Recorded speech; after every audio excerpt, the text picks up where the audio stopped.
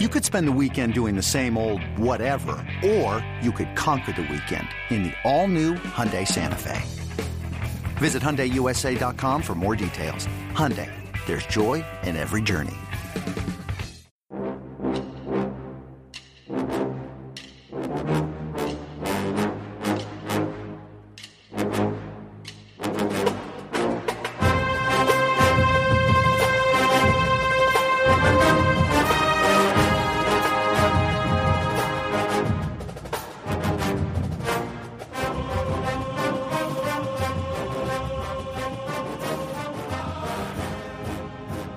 Good morning, Bucknutters. Welcome to the Bucknuts Morning Five here on Wednesday, August 7th, 2019. I am Dave Biddle. Very happy to be joined by Steve Helwagen. Steve, Buckeyes now 4 practices deep, 5 practices deep after today. Let's start on the offensive side of the ball. I mean, other than Justin Fields, and we know that's a huge story, what's kind of standing out to you the most? Is it the offensive line? Is it some of the new receivers, some of the running backs? Just what stands out to you offensively so far from camp? Well, first of all, I think it's the amount of depth and quality depth they have on the offensive line. To me, that's been very impressive. When you can look out there and say, hey, are they going to find a place for Josh Olabi and Nicholas Petit-Frere and Harry Miller and all these other guys that they've got who are providing depth? I think it's very exciting that the offensive line is going to be, even though there aren't a number of guys who've started games at Ohio State, just a couple of them with Munford and Bowen, and I guess Davis started the last 2 games last year. Yet I think, to me, they've got the potential to be very good, and the bodies that they put on the field are very impressive. I mean, you know, it's like 6'6", 310 across the way there, and very impressive. I think Josh Myers is nailing down that center spot. I think, again, the depth. I mean, Matthew Jones, I didn't mention him. He'd be in the mix too. So you have a lot of guys who came to Ohio State as highly recruited offensive linemen and are living up to that billing. That's one. And the other one was the layup line I saw basically at wide receiver. They were having these guys run, it's crazy, this route that they were running. It was a crossing route. This has got to be an NFL design where they take 3 steps off the line of scrimmage, come back like they're going to catch a screen, and then go on a crossing route. And this was something that they ran over and over and over. And you watch them do it, and there goes, KJ Hill, there goes Ben Victor, there goes Chris Olave, there goes Garrett Wilson, there goes Jameson Williams, there goes Jalen Harris. I mean, it's one after another, and you're just astounded with the playmaking and the depth that they have at wide receiver. I think they're 3 deep at that position, at all 3 positions, and that's going to be a great luxury because you can run those guys against the cornerbacks and then sub them out. And if the other team doesn't sub out their corners, it's just a battle of attrition at some point. So I think with the tired guys trying to chase down the fresh guys. So to me, I think those are the 2 areas that really stand out is the offensive line and the wide receivers, just the depth. I mean, my goodness, I've never been a big person for subbing on the offensive line. I figure you get your 5-man group and you get them together, and that keeps the false starts and the missed assignments to a minimum.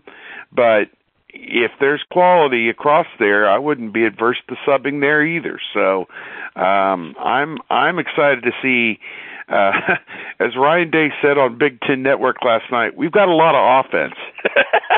So that's kind of a cool thing to hear the coach say. One position where they might not have quality depth, I mean, they might eventually, but they might not, is running back. When we were out there the other day, Master Teague was working on the side.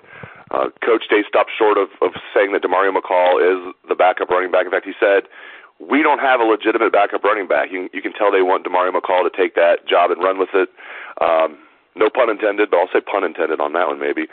But I do feel like DeMario McCall is going to, he'll earn that job, but he hasn't done it yet. He hasn't been able to stay healthy. He missed all of spring. How do you see things shaking out at running back? Obviously, Dobbins is going to be the starter, but if you're a Buckeye fan, would you be concerned about depth there? Well, I think you're concerned up until the point of the season starting and we get into the games and we see that if it's not going to be Master Teague, then I think Demar McCall got in there last year against Maryland, and he only had 8 carries for the entire season, but he averaged about 6 yards a carry. And I know, it's a small sample size, but I think that in some situations he could be a change-up back for them. They could throw the ball to him out of the backfield, certainly. Master Teague has, very impressed with him in the spring, and I want to see how he takes it to another level. Is he the next guy in waiting, or is it going to be, one of those other guys, Steel Chambers, Marcus Crowley, also in camp now, and they're really learning the ropes. It was very interesting to me, while some of the backs were doing that pass-catching drill, a couple of the younger guys were overworking exclusively on pass protection. And that is so important, so vital, that when you keep the back in, that the back keeps the whoever leaks through off the quarterback. So I think that, again, they're learning those young guys up. It's a process, and you don't get from point A to point B very quickly, although Dobbins, he certainly was shoved in there at an early age when Mike Weber wasn't available the first year, at least the beginning of the season. So I think that it's going to be interesting to see. But, McCall is a good enough player to handle it. It's just whether he can hold up over the test of time, because he's always been banged up and he's never lived up to his full potential. And he's got the potential to be a game-breaking type player. So I'm excited. Let's get into the season. And I know, it's early in camp. There's still plenty of time to get the reps that they need to make it work. And let's switch over to the defensive side of the ball, Steve. That defensive line, they're just unbelievably good and incredibly deep. I mean, and no one's working on the side. That's one thing. There was 8 guys working on the side the other day, which wasn't that many, but there was nobody from the defensive line working on the side. And I made the comment, they could have 10 guys injured on the defensive line and still be fine. I mean, that's how deep they are. A little bit of an exaggeration there, but other than the D line, what kind of stands out defensively to you? What are you kind of watching the most? The linebackers, secondary? What has Steve Helwagen's attention the most on the defensive side of the ball? Well, again, we haven't had a chance to watch a whole lot of 11 on 11, if any, is my recollection. But you do see some of the snippets that have been put up, and there have been some passes completed. But at the same time, the secondary has done a good job. They had 4 takeaways yesterday, according to Coach Day, 4 interceptions, 2 by Josh Proctor, 1 by Jordan Fuller. Didn't catch who the other one was. I'm hoping to watch some of those highlights, both from Ohio State's Twitter and also Big Ten Network, and maybe we'll get a feel for what some of those plays were. But I think the big thing is that to me, that's something Ohio State didn't do a year ago. There were no takeaways to speak of by the defense, so that's important. I think some of that had to do with losing Nick Bosa, because had he been there, the pressure would have been much more, and they would have had some strip sacks, and they would have had some interceptions, probably a few more. But I think the defensive line sets the tone with constant pressure and making the quarterbacks on the opposing team uncomfortable. And I think that is where it all begins. And then from there, your linebackers play off of that, and your secondary is able to take some risks and do some different things just because you have great pressure up front and the ball's got to come out. So to me, I think it's a thing where the defense is starting to put the pieces together with Jeff Hafley. He had a segment yesterday with Jerry DiNardo where he was explaining each aspect of the backpedal drill that the cornerbacks were doing and the safeties, and explaining exactly what they were looking for in each motion the guys were making. And to me, that's where football begins, is with those fundamentals and taking the right step, taking the right first step, with the right leg or the left leg, you get what I'm saying, with the proper leg and these kind of things. And these are the traits that you have to teach winning football players every day in practice. If they're taking bad steps and not doing things the proper way, they're going to give up big plays. We saw that last year, although a lot of people think it was scheme-related with whatever that was that the greatly troubled Greg Schiano was trying to do. But I digress. So, at any rate, I think you got to be excited as an Ohio State fan. The potential is there to be absolutely dynamite, I think, when you put it all together. But, again, it is a process and a maturation. And just you want to see they have to take each of these steps every day all the way until August 31st, and then beyond there, make the proper adjustments after they've played a few games and really tweak it. But I'm excited about the direction right now. I'm with you 100%. I want to close the show talking about something really fun. The basketball tournament wrapped up last night, and the Ohio State alumni team, Carmen's crew, won the $2 million championship. They beat the Marquette alumni team, the Golden Eagles, 66-60 with the Elam ending, of course. I mean, how exciting. I mean, this is just, when I first heard about this thing, when they started it 4 or 5 years ago, I'm like, it's never going to catch on. Boy, was I wrong. I mean, it is so exciting. Just seeing like Aaron Kraft and William Buford and David Lighty and Jon Diebler and Evan Ravenel playing together again, and they also have some guys, like the Gibbs kid, the 6'2" power forward. I shouldn't call him a kid. The Gibbs man, Jeff Gibbs from Otterbein. He's a 6'2" power forward. Anyway, it was just really cool to see these guys win the championship. They knocked off Overseas Elite in the semifinals, the team that had won the championship the first 4 years. So just really cool to see Carmen's crew win that title last night, Steve.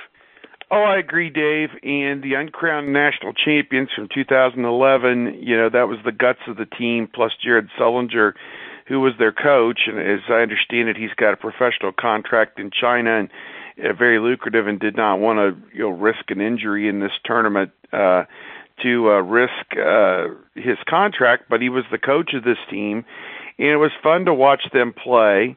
William Buford is playing the best basketball of his life right now, and I would agree with Fran Fraschilla, who said, I can't believe this guy, and I know Dan Dockich had said it earlier, I can't believe this guy isn't on an NBA roster somewhere, so maybe that'll get him a look. I mean, he's got to be late 20s by now, but he was getting buckets all over the court. Lighty, what can you say about him? He's such a glue guy, gets all the tough rebounds and does all the dirty work and defends.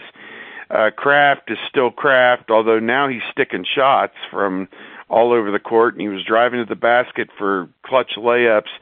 And that Elam ending, I mean, you just can't say enough how much excitement that brings and a sense of urgency to the end of the game. And to my way of thinking, Dave, if you've dominated, in this case, they play a 36-minute game, 4 9-minute quarters. If you've dominated a 40 or 36-minute game for 90% of it, the other team should have to do something extraordinary at the end to beat you. And obviously, yesterday it was, I think the Carmen's crew was up 2 and immediately fell behind by 2, I believe, during the Elam ending, but then Diebler had the steal for the layup, and of course Buford closed it out with, he got fouled on a defensive rebound 88 feet from the basket, and you lose $2 million because some guy was hanging on Buford, on a defensive rebound. That's amazing. And they stuck the 2 free throws, and the guys each going to make in the $100,000 to $200,000 range for their participation, and good for them. I mean, they fought for this last year and knocked off the 4-time defending champions Overseas Elite and really deserved that top prize, and so happy for them. Jared Sullinger may have a future as a coach, kind of following in his daddy's footsteps. He could be a guy down the line who could go Jawan Howard on us and be a coach somewhere someday, but it's just so much fun to see those guys playing and smiling and having fun and celebrating, and it just really shows the camaraderie that they've built with one another. It was real with Thad Matta, and I know Chris Holtman has an open door policy now there with the older guys, and some of the guys who've made money in the NBA, like Evan Turner, have come back and donated money for facilities and everything else, and D'Angelo Russell as well is probably in that group too. So, that's what it takes. I think was Mike Conley at courtside last night, Dave, or who was that they were going over to celebrate? I don't know. He might have been. I don't know. I didn't personally see him, but he might have been. He might have been. I don't know. He and Lighty came in together as part of that big recruiting class. Yeah, the Thad 5. But, just think of the guys who weren't there. Deshaun Thomas, Greg Oden, B.J. Mullins, who played with them a little bit last year and then had a little bit of a falling out with the guys over money. This team could honestly come back next year and add maybe an Oden or certainly Deshaun Thomas, who was going to play this year, and just imagine how much better they could be with a couple of those guys. So, now we're talking TBT hot stove league here, but man, for the summer, they got us to training camp. We got Bengals and Browns preseason this weekend. We got, I think, Browns Redskins tomorrow night with Haskins and McLaurin against Denzel Ward, and for at least a few plays, and that should be a lot of fun too. Great stuff as always from Steve Helwagen. Thank you very much, Steve, and thanks to all the listeners out there for tuning into the show. I appreciate it. Hope everyone has a great day. Let's hear that Buckeye swag, best damn band in the land.